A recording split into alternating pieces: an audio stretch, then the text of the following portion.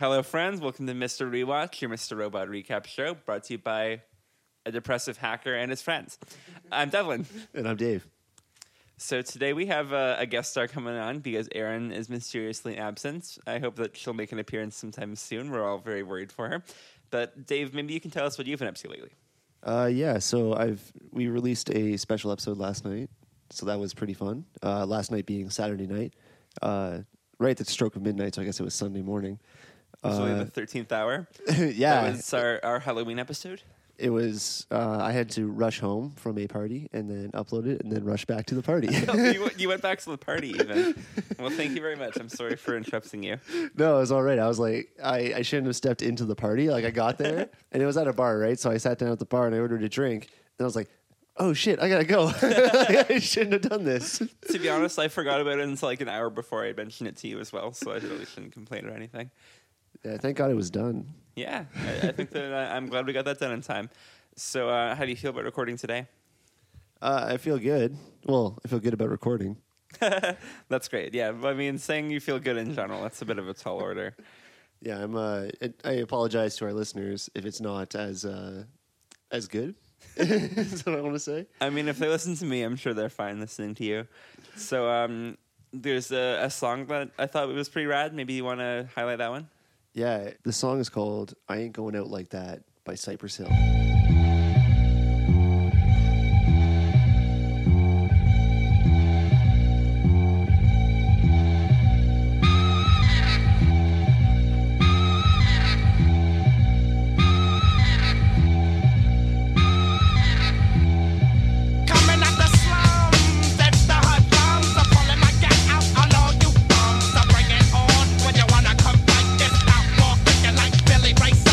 So this episode starts in media res and media re, however that Latin phrase is pronounced, where you kind of just get right into the middle of the story without a lot of expository information.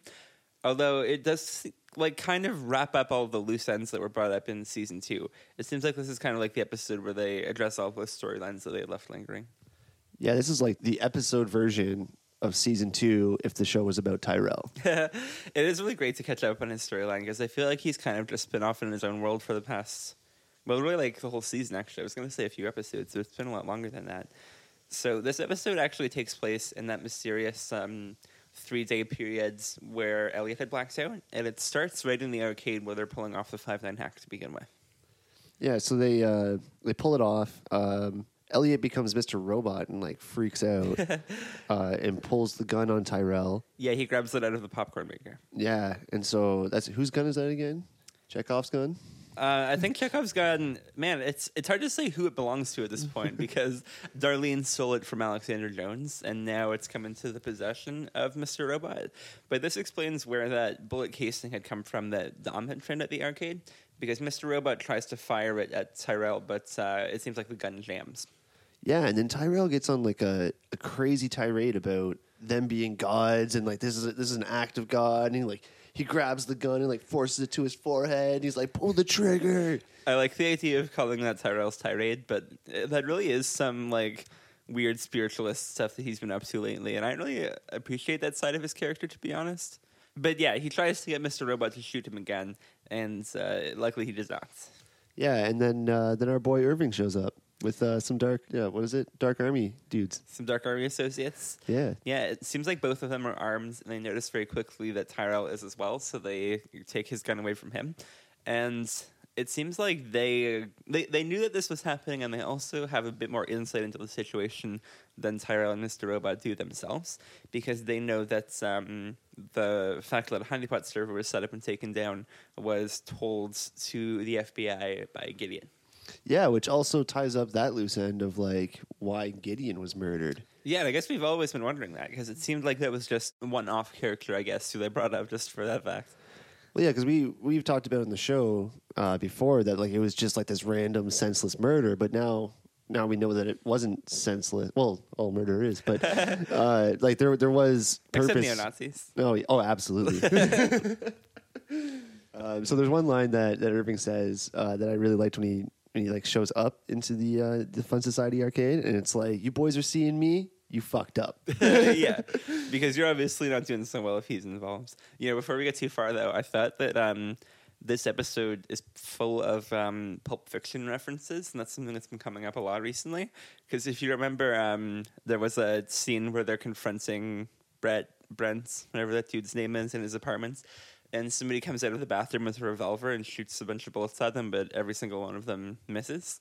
And they kind of think that it's like divine revelation or God intervening in a way, and that's kind of what Tyrell says here as well. I always have Irving's name in my notes as the cleaner because like that's what he is. Mm-hmm. But I also, we know he's a car salesman at this point, right? Yes. Yeah. So I love that too because he uses sales tactics on everybody all the time. Yeah. Well, it seems like to work in retail is kind of like applied social engineering in a way. But it's also a good front for him because we saw in the premiere for season 3 that it gives him access to that database to look up vehicle identification numbers and to call OnStar. So it gives him some additional powers as well. Yeah, he's like an analog hacker. Yeah, it's really perfect. And I think that if Erin were here, she would probably plug that book Ghost in the Wire by Kevin Mitnick at this point, which I'm re-listening to myself right now. It's definitely a good listen if you appreciate this kind of stuff. Yeah, I've actually, I didn't hear about that book till we started doing this show. Thanks for the recommendation. You've got like a backlog of Kevin Mitnick books to go over now at this point because all of them are very good. I take your word for it.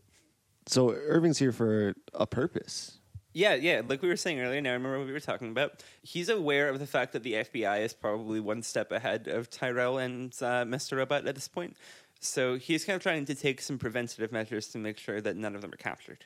Namely, he tells Elliot to get into Tyrell's Escalade and drive it to that parking lot that was supervised by Kareem.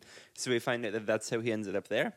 And additionally, this is kind of the beginning of this episode's entire storyline. He takes Tyrell and then go out into the woods to kind of camp out and lay low until they think that all of this is done with. So the intro is actually, I believe it's an homage to The Shining, and the title credits for that movie. If you've never seen it, it's almost a full credits, written by, directed by, produced by, starring. I'm talking about The Shining, by the way. And it's just like this long drive to this hotel that's in the Rockies. It's filmed from a helicopter. It's super long. The title credits, they go up the screen. Yeah, I noticed that was something that they did here that I don't think I've seen them do before. I find they have a lot of fun with their title credits in this show. They're always throwing it around to different things that we've watched in popular culture for the last few years. I really loved the dumpster fire explosion in the last one. I'm pretty sure they did that one just so they could bust out the pyrotechnics. But were you thinking that they used a helicopter to record this scene as well? No, I guarantee you they used a drone. Hiring someone to operate a helicopter is quite expensive. So you need a drone operator though. But I think that's cool because it kind of goes to show you how some production is changing in that way, because I bet the drones are really going to shake up the game. Well, they probably use drones for every aerial shot now. There's just no logistical reason to use a helicopter anymore. I would get a drone myself, but the problem is that in Toronto, you can't use a drone unless you're way the hell out in the middle of nowhere. You can't actually use one in the city proper. So I don't know when I would get to use one. We saw that car in the title card coming up to what looks like, I guess what is a Dark Army safe house.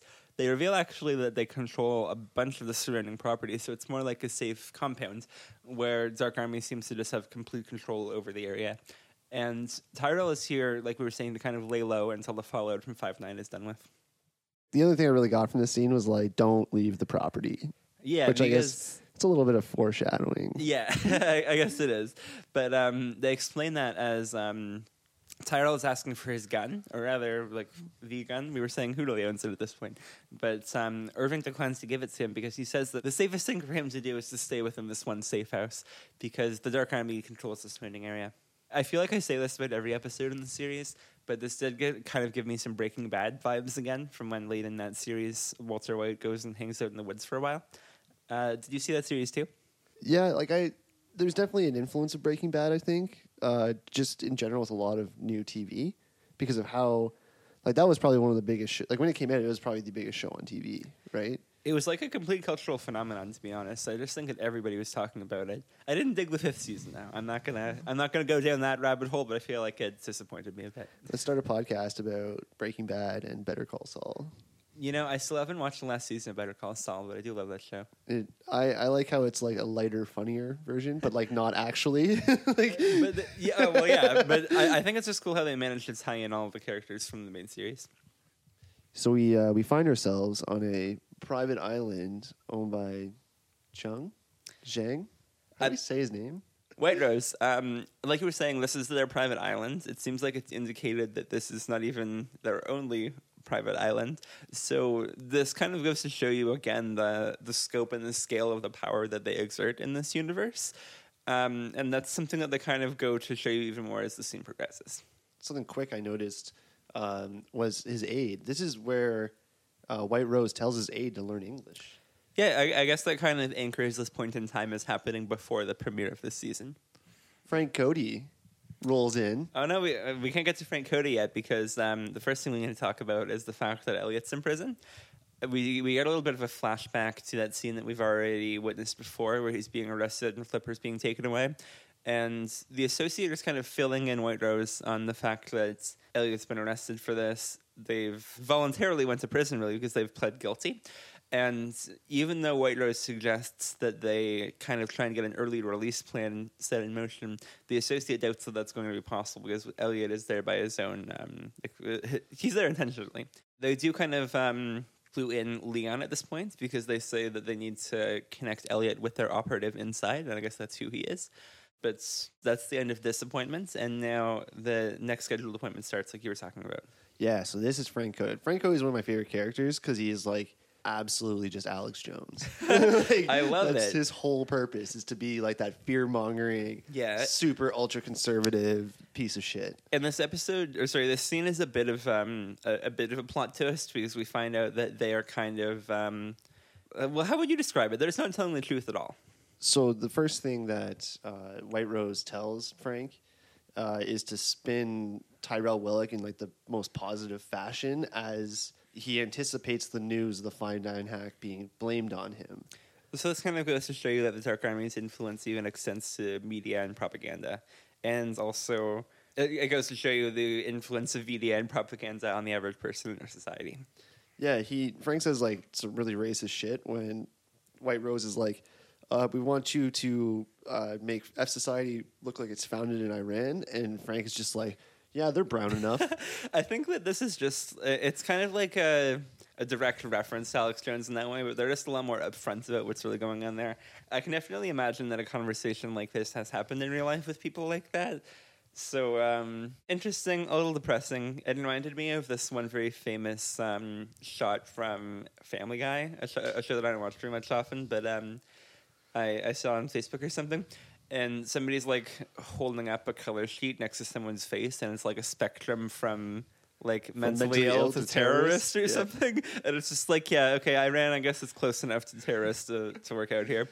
But it made me wonder where they're going with that storyline because I don't think that they've clued in Iran to any of this plot just yet. Do you think that they're going to try and spin them as like some radical terrorist organization or something like that? I think they will spin it, but I think they're also alluding to our reality that we live in because Iran is probably, other than Russia, like the biggest hot target for the United States imperialist agenda. I should say. You know, do you remember back when Susan Jacobs was being held captive by the pool and they first accused Trenton of being like an ISIS operative or something like that? I wonder if that was some foreshadowing. That was after the 5/9 hack. So maybe she already thought that Iran had a lot to do with it, and then having Trenton watch over her just like kind of solidified it in her mind. That could definitely be the case. I feel like the chronology here is getting all kinds of twisted up there when I'm just out of my mind, so I could be way wrong about that. Anything else that happened in the storyline? I guess they mentioned also that Elliot stole Flipper, and White Rose finds that a little amusing. I did too. I'm glad we got Flipper back in the last episode. Was it the last episode or first episode? First episode. Anyway, so the final thing that White Rose says to Frank Cody is that he needs to endorse Mr. Donald Trump for president. I really love how they seem to be integrating Trump into the show in an actual kind of like official canonical way. Because I guess at this point in the storyline, it's still only 2015 or something like that, and it hasn't actually happened that he's been elected yet. Yeah, and they do some fantastic video editing to just what White Rose is watching. So it's an actual Trump press conference or political rally or whatever the fuck he does. But they desaturate the video a lot. So it Like makes the him color? Yeah, so it makes him look like pale and like kind of frail. And then they just take the bass right out of his voice. They just like they high cut that right out, and he just seems like feeble and weak when he says, "Make America Great Again." Did they shrink his hands too, or is that just how they look? That's just how they look. I mean, it's a guy with small hands. Like I don't understand why he was so pissed off, but I guess he's got to look like super masculine all the time. But like, come on, Don, you got small hands, man. So now we cut back to Tyrell. It seems like it's the middle of the night. There are crickets cricketing, and he's disturbed by a stranger who's appeared in the safe house with him. There's actually a quick scene where he comes in the living room and the two Dark Army dudes just like look up at him at the same time. Oh, yeah. And then they both just like go back to watching TV. I guess those are his two like handlers who are just there to keep things under control, and they're just like business as usual. Oh, I thought they were there for the guy we're introduced to, Mr. Williams. What do you mean therefore? Like I thought they were like with him, like his envoy or something. Oh, yeah, I guess that could be true. But who's Mr. Williams? He is an associate to the Dark Army. Who is the actor? Because like what is his name? Yeah, no. I was trying to get you to say his name because I feel like everybody knows this actor, but I don't actually know what his name is. I just know him as that guy from The Princess Bride. Yeah, I forget his name too. He's the one who does the poison trick, right? Yeah. Yeah. He's here to interview Tyrell and kind of make sure that he's loyal to the Dark Army. He uses a tactic that. He also uses like a bunch of coke, like he's unabashedly. Yeah, he's just like right on his wrist, just he knows what he's doing, just going. But yeah, so he starts using an interview technique that puts pressure on like a suspect. Like this is like cops use this to force confessions out of people, where they kind of like belligerently ask you the question repeatedly, and so he keeps asking if he killed Joanna. What's her last name? You mean Sharon Knowles. Yeah, Joanna Wilkes' wife. Then he asks if like he slept with someone else with his wife. But yeah, and it gets like the cuts get very aggressive, and then he gets all sweaty. Luckily, like he does tell the truth. Yeah, eventually. And they also had while they're doing a very intense interrogation, they also have the kettle whistling in the background that kind of adds some tension to the scene.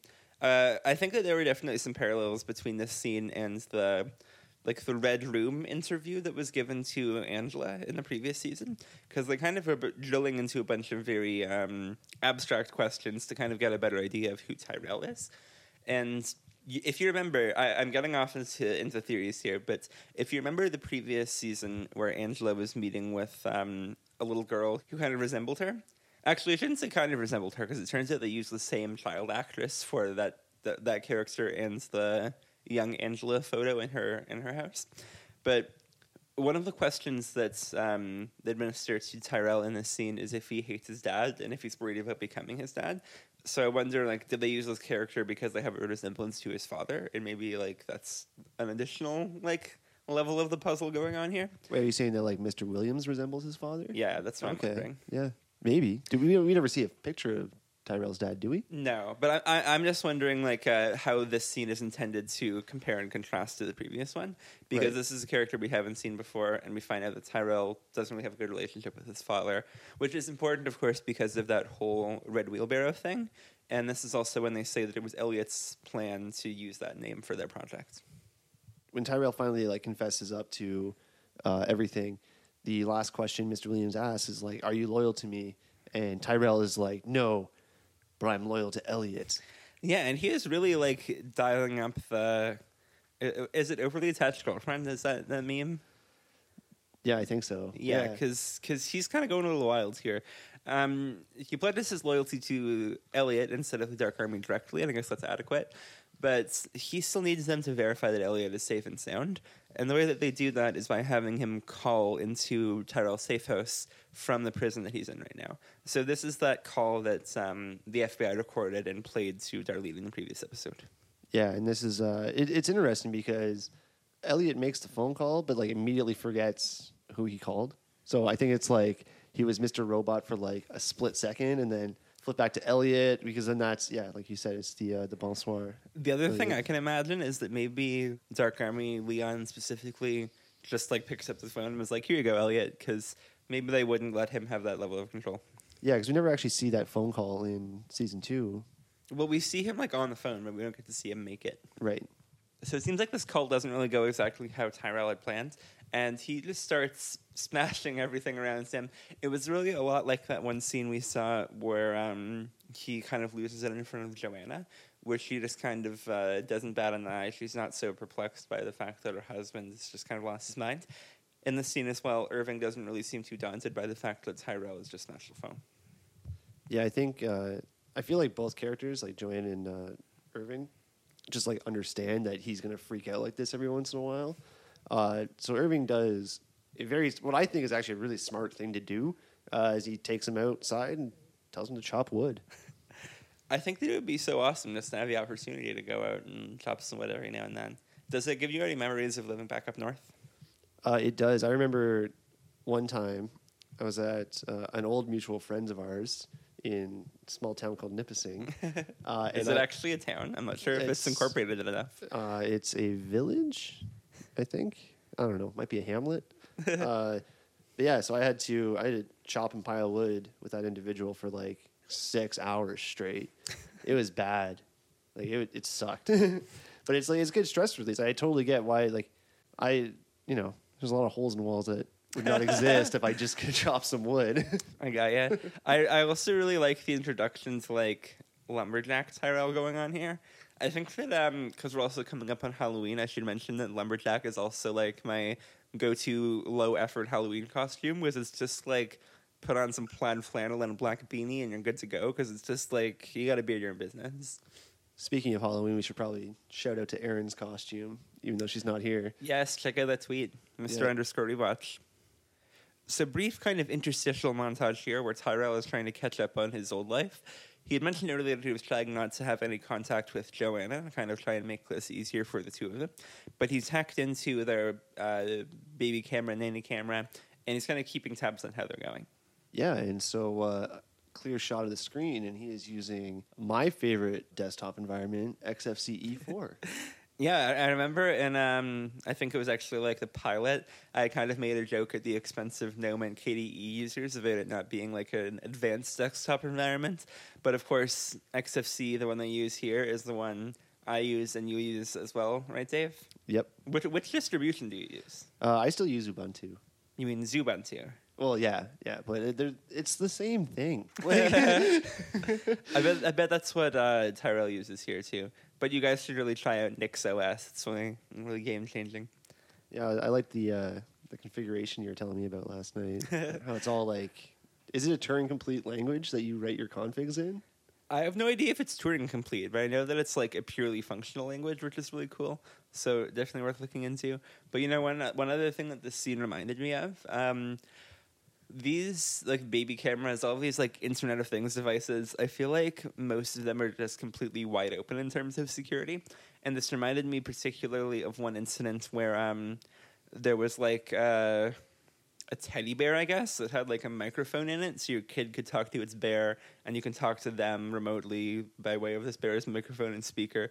But they were storing the files on a server that was not protected, so somebody could just go and like listen to all of the recordings of your kid through the bear. Wasn't it just like an open S3 bucket? I think it was like a MongoDB store, because MongoDB... Okay. Oh, yeah, it was. Yeah, I remember this now. Yeah, because they're default to being publicly accessible, and it's kind of your responsibility to lock them down.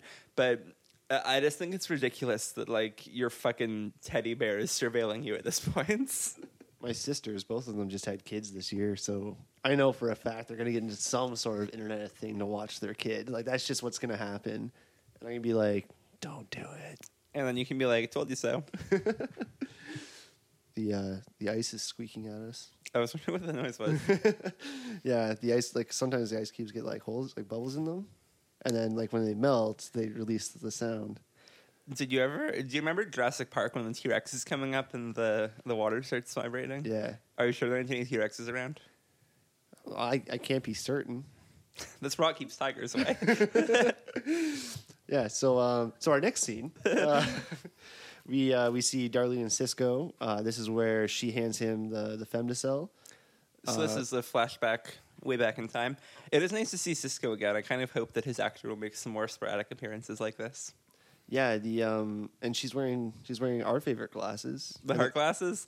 Yeah. Those are Aaron was saying. I think that those are a reference to the book Lolita.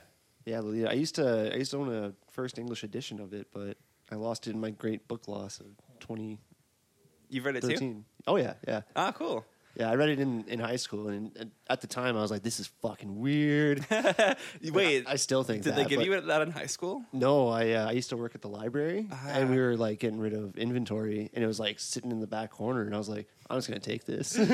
Dave and I went to high school together. Actually, that's probably worth mentioning. I think that I've known you for like 15 years. Yeah, probably about 15 years. Yeah, like a very long time. I still have a bunch of the books from when I went to high school because I'm sure you remember this. I kind of just decided not to go in one day, and at that point, I just kept all the books that I had with me. I still got all those. Was that the day you just like left? Yeah, I decided that I was too cool for school, and I was gonna code all day, and look where I am now. Well, it worked out. Yeah. So, stay out of school, kids. I'm saying that as a 2-time college dropout. Yeah, so you're ahead of me here, actually. I made it a little bit further and way more debt. Right. So in this scene, like we're saying, it's a flashback, but we see that Irving is here. So this kind of reveals that he's been involved in this plotline from way earlier than we had first thought. He's actually behind the backstory of Femtocell. Yeah, and he mentions to Cisco that Darlene is just a job. Which, like, that sucks, man. Because, like, we can see he cares about her in this scene when he says that. So do you think that this indicates that Cisco is kind of, like, assigned to Darlene and that their entire relationship has been preconceived? Or maybe that they kind of just noticed that opportunity and they were able to leverage Cisco like that? From what I know about Dark Army, I absolutely it's planned. Like, White Rose does not believe in accidents. But he does, or they do believe in seizing an opportunity, like that could be it. I'm going with, though, it was like Cisco was assigned to her, and then he just like caught feelings. Yeah, and it definitely is a lot of there's a lot of contrast between this segment and just a moment ago, where he was asking Darlene about maybe like no longer being involved in all this hacking, maybe going on a normal couple relationship trip to Budapest, and we think that would be very nice, but it's especially poignant to think about it now, knowing what happens to Cisco. It kind of turns his story into a tragedy, even though he's kind of a piece of shit for doing this in the first place. Yeah, I didn't think about that. Like, I've always really liked Cisco as a character, but I guess that this is a bit of a heel turn for him as well. Yeah, it's just like a character reveal. So it's like, I'm not so upset he's dead. Like, I feel bad for Darlene now, more than I cared about Cisco dying. So Irving has taken that Femtocell back to this Dark Army safe house, and it looks like Tyrell is doing some work on it here. It wasn't really clear to me like exactly what work he's actually doing, though, because I think that earlier Darlene had said that the malware was already on the Femtocell. So I'm thinking, like, is this that stage 2 backdoor that they were talking about planting or what?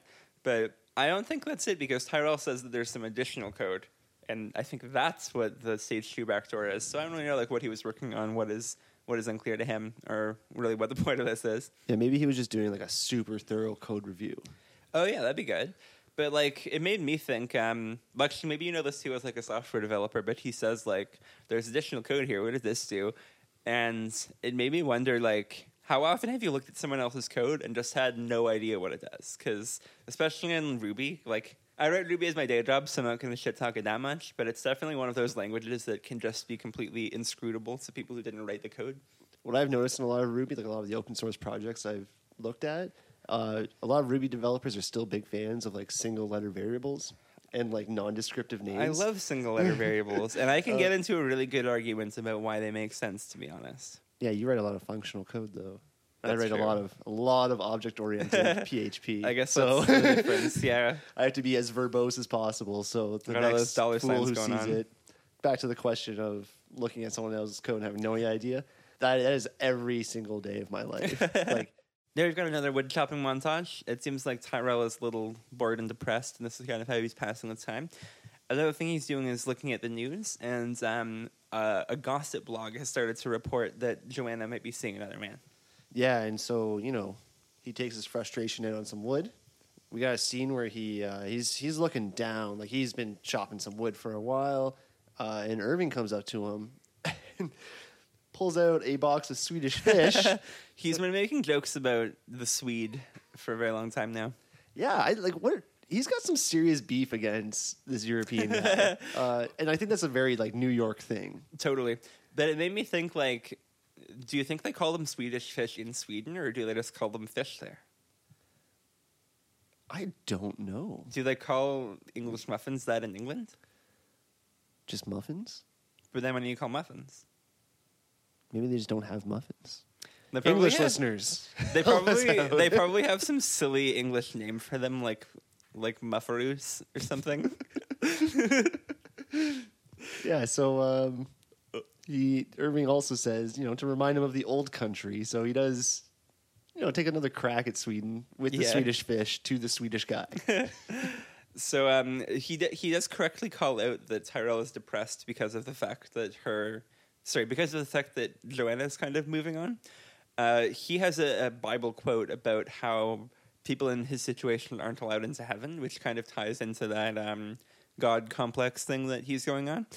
And because of this, or at least I think that this is the impetus for his decision, he decides that it's time to take off from this compound. So the next scene we see Tyrell sitting in front of his computer, and there's no title to the article he's reading, but it is a picture of Joanna. He gets up and he just starts packing his shit because he's on the run. Yep, takes his map, takes his phone. What kind of crap would you put in your go bag? Oh man, yeah, probably my ThinkPad. I don't know, maybe a sweater. Your black hoodie? I actually don't own a black hoodie. You're fired from the show, Dave. All right, I'm out.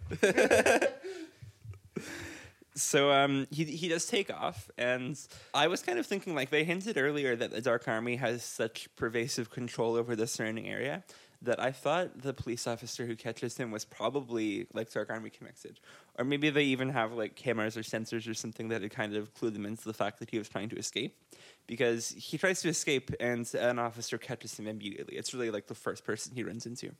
Yeah, well, we don't really get a sense for how long he's actually been running away for. He could have made it a couple miles, and because he jumps out onto the street, and that's when the cop pulls out, right? He finds the road or whatever. Good point. Oh my god, the cop is such a dink. Why? Because he's just I can't believe it's you. I just got a promotion. He's I got to get a selfie with you before I hand you off to the FBI. I love the selfie line. Also, I don't think this is standard police operating procedure, but right when he kind of confronts Tyrell the second time after he thinks that he's escaped, he fires a couple warning shots into the air, and that's not something you're supposed to do, is it? You know what? Cops tend to just do whatever they want. So no, I had thought again that this was indicating that they were probably Dark Army, but maybe they were just an asshole cop, like you were saying. So speaking of asshole cops, I think that there's been a fan theory for a very, very long time about Santiago, Dom's partner. And in previous episodes, I've said that the character's purpose seems to just be for stifling Dom's ideas. And it seems like that was not actually just a coincidence. It seems like that's because Santiago has been kind of playing both sides this whole time. He goes to take Tyrell from the cop, the cop hands him over, and just bop, bop, gone. just kills him. Yeah, this was that other Pulp Fiction reference that I was talking about earlier, because it gave me some flashbacks to when they accidentally shoot Martin in the back of the car, and you just kind of see the quick shot to the blood in the glass. Because Santiago kind of just pulls up, takes out this guy, and he wasn't planning to do that, as he says later. But it seems like he has kind of always been Dark Army. Yeah, and so while this all happened, or I guess while the cop had Tyrell in the back, Tyrell breaks his thumb to try to slip out of the handcuffs, and it was it's moot. The whole act. That was so cringy. I had to look away actually, and I think that's why I didn't have any notes about it. But I think they probably had a stunt actor who was able to dislocate their thumb for that. Is that what you think? Or they could have used prosthetics. They make great use of prosthetics in this show. Oh yeah. Oh yeah. Most when you see someone die in this show, it looks pretty real. When you mean they don't actually kill them? No, for real, they don't. When you're seeing the guts, when they're pulling the bullet out. Oh yeah. That's not real guts you're looking at, but damn, it looks good. So I think they probably did the same thing for the thumb, where it's kind of his actual hands in between his legs or something. Yeah, Like, no, that could be it. I was imagining that, like, you know how when like modeling agencies need like hand actors for ads and things like that. I thought that it might be like within the scope of hand acting to occasionally need to dislocate them. oh, probably.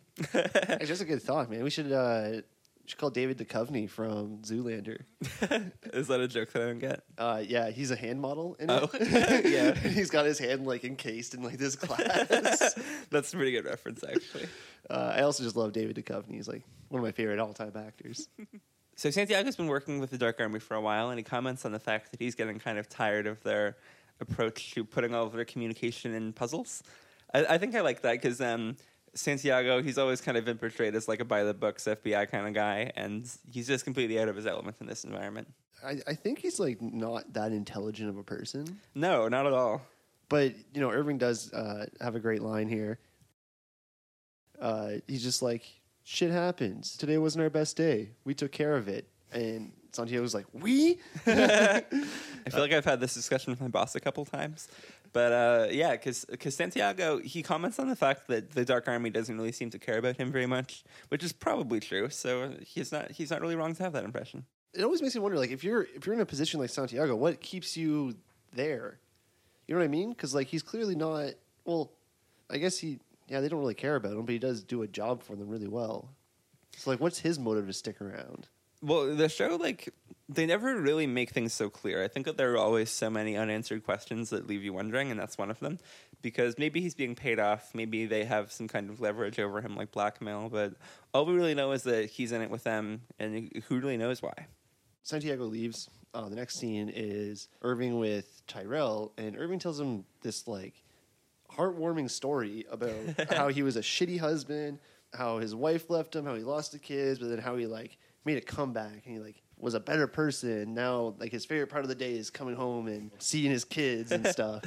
What I loved about this scene was that I was like, oh, cool, we finally get some character development out of Irving, who has so far kind of been a very, like, action task-oriented guy, not so much into the emotional side of things. And then we find out that all of it was a lie. But I guess in a way that is character development for Irving, because it goes to show you that he's comfortable manipulating people. He's a good social engineer, just like any of the hackers out there. And he's putting his kind of used car salesman skills to use. Yeah, because the next scene, like, shows him at the car lot explaining why he has, like, this #1 dad mug. And how, like, you know, the guy, like, his colleague there knows he doesn't have kids, but he's explaining how if you're the corny dad, then, you know, you're kind of more, people are more honest with you.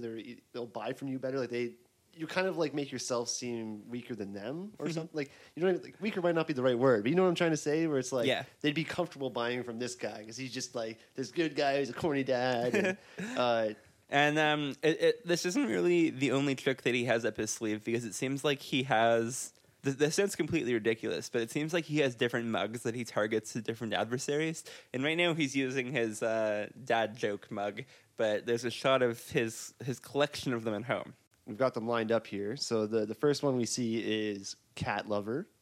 That would be the one that would get me sold. What else has he got? He's got Be the Person Your Dog Thinks You Are. Oh, so they have the cat one and the dog one. Yeah, so you would definitely fall for the dog one. Yes. Well, my dog is kind of like a cat anyway. Then there's God is My Co-Pilot. I'm surprised it's not like Driver, like Jesus Take the Wheel. Another one is Exercise. I can't read the second line. It just says bacon. Then it comes down to bacon. So we have the mugs for the cat fans, the dog fans, the God fans, the bacon fans. That's really all your bases covered. Yeah, I can't read the last one either. But yeah, so he's all over the map. It's like a vision test with increasingly small characters on those mugs. Plus, it's just not I don't have like an HD TV. I'm sure if this was like 4K, we could read them all perfect. Yeah. So he's got all these mugs because he's staying up late, checking a bunch of coffee to work on his novel. And if you freeze frame on the text that he's written, it's actually super weird and super funny.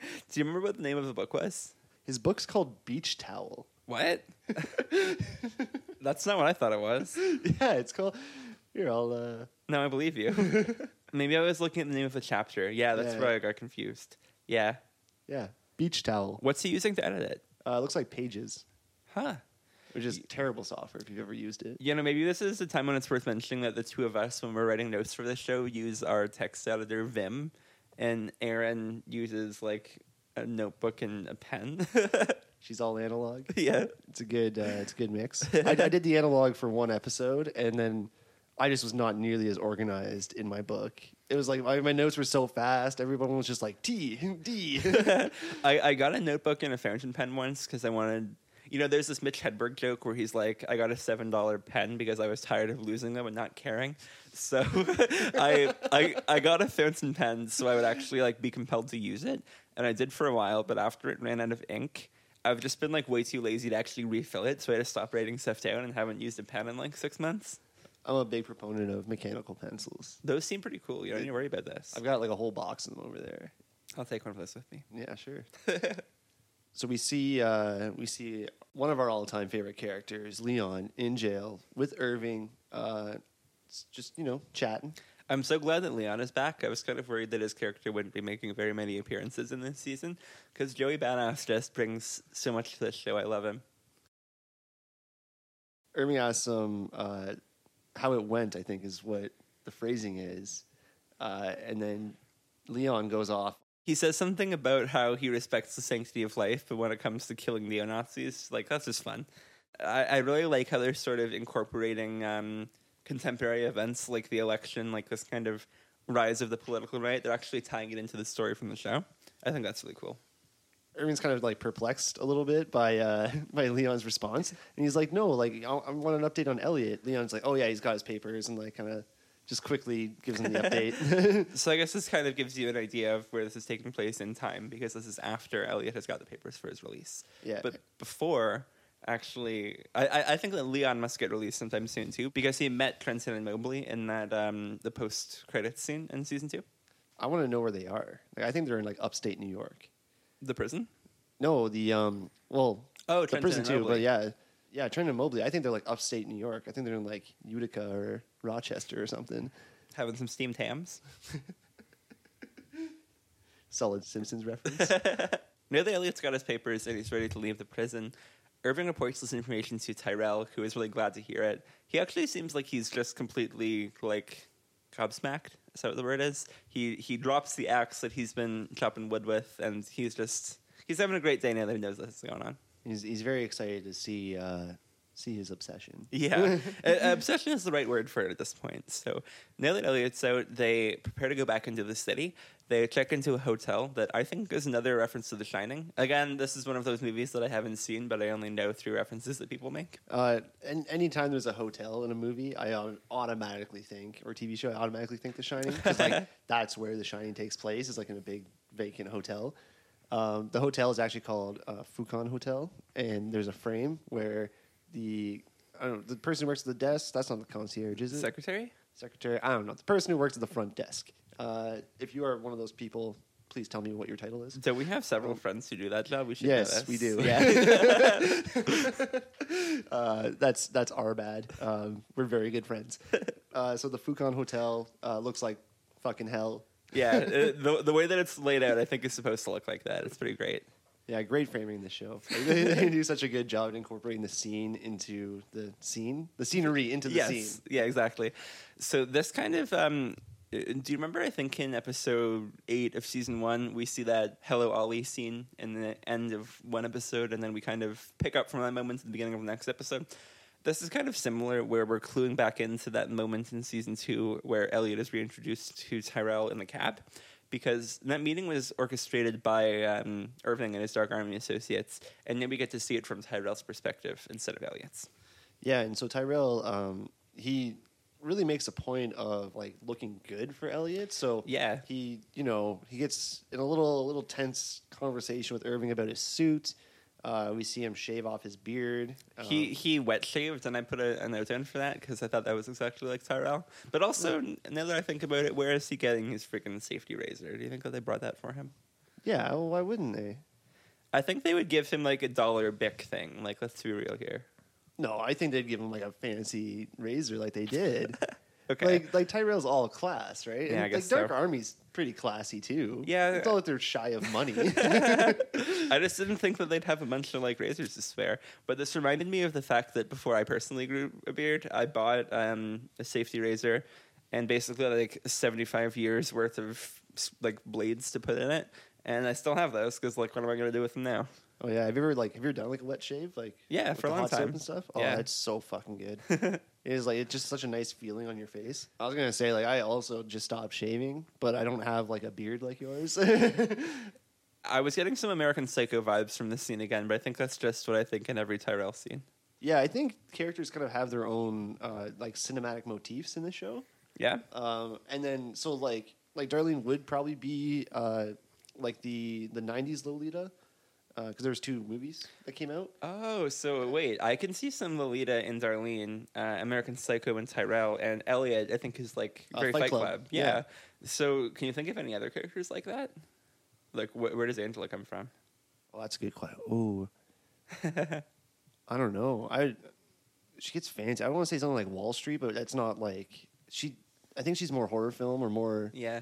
You know. Well, like another influence that I think that this show has, or not like a direct influence, but just another kind of storyline that I compare it to a lot is The Departed, which is a really awesome movie with Leonardo DiCaprio, Matt Damon, Mark Wahlberg. It's based and Jack Nicholson. It's basically like all like really big stars, but it's about a mole that the gang has planted in NYPD. No, it's the Boston. LA? Boston. Oh yeah, I remember because they all have that Boston accent PD. now. And then the cops plant a mole. And the gang. So it's kind of like a race to see who figures out the other person's identity first. Yeah. And I kind of get that impression from all of the people who are both members of F Society and Dark Army. Because I think at first, like, we thought it was just Cisco who kind of, like, maintained a tenuous connection with those 2 groups. Mm-hmm. But now we find out that all of the characters really are a lot more invested in both of them than we had thought. So another thing Irving does in this scene is give Tyrell that gun that they've had since season 1. I think Chekhov's gun, as we've come to call it. Although it's not really Chekhov's gun at this point because we find out that it has been fired. This is kind of like a travel back in time. Yeah, when you guys first said that, I was like, "What the fuck is Chekhov's gun?" And then like I read the theory behind it. Like, did you guys? I don't think you've ever explained it in the show. Oh no, I guess to listeners. Do you want to explain it? Yeah, so it's basically if a gun appears in the first act, it is fired in the third act. Yeah, because like, why would you have a gun if it wasn't necessary to the plot? So just having like the presence of something like that kind of implies that down the road it's going to come into play in some way.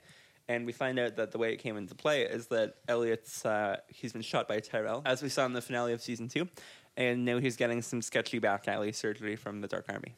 Yeah, I noted here, I thought the Dark Army dude from the elevator was the dude mopping the floor in the background. It could be. He's wearing the same like hazmat suit, isn't he? Yeah, I think that guy's like all over the place. And I think he's going to be super important eventually.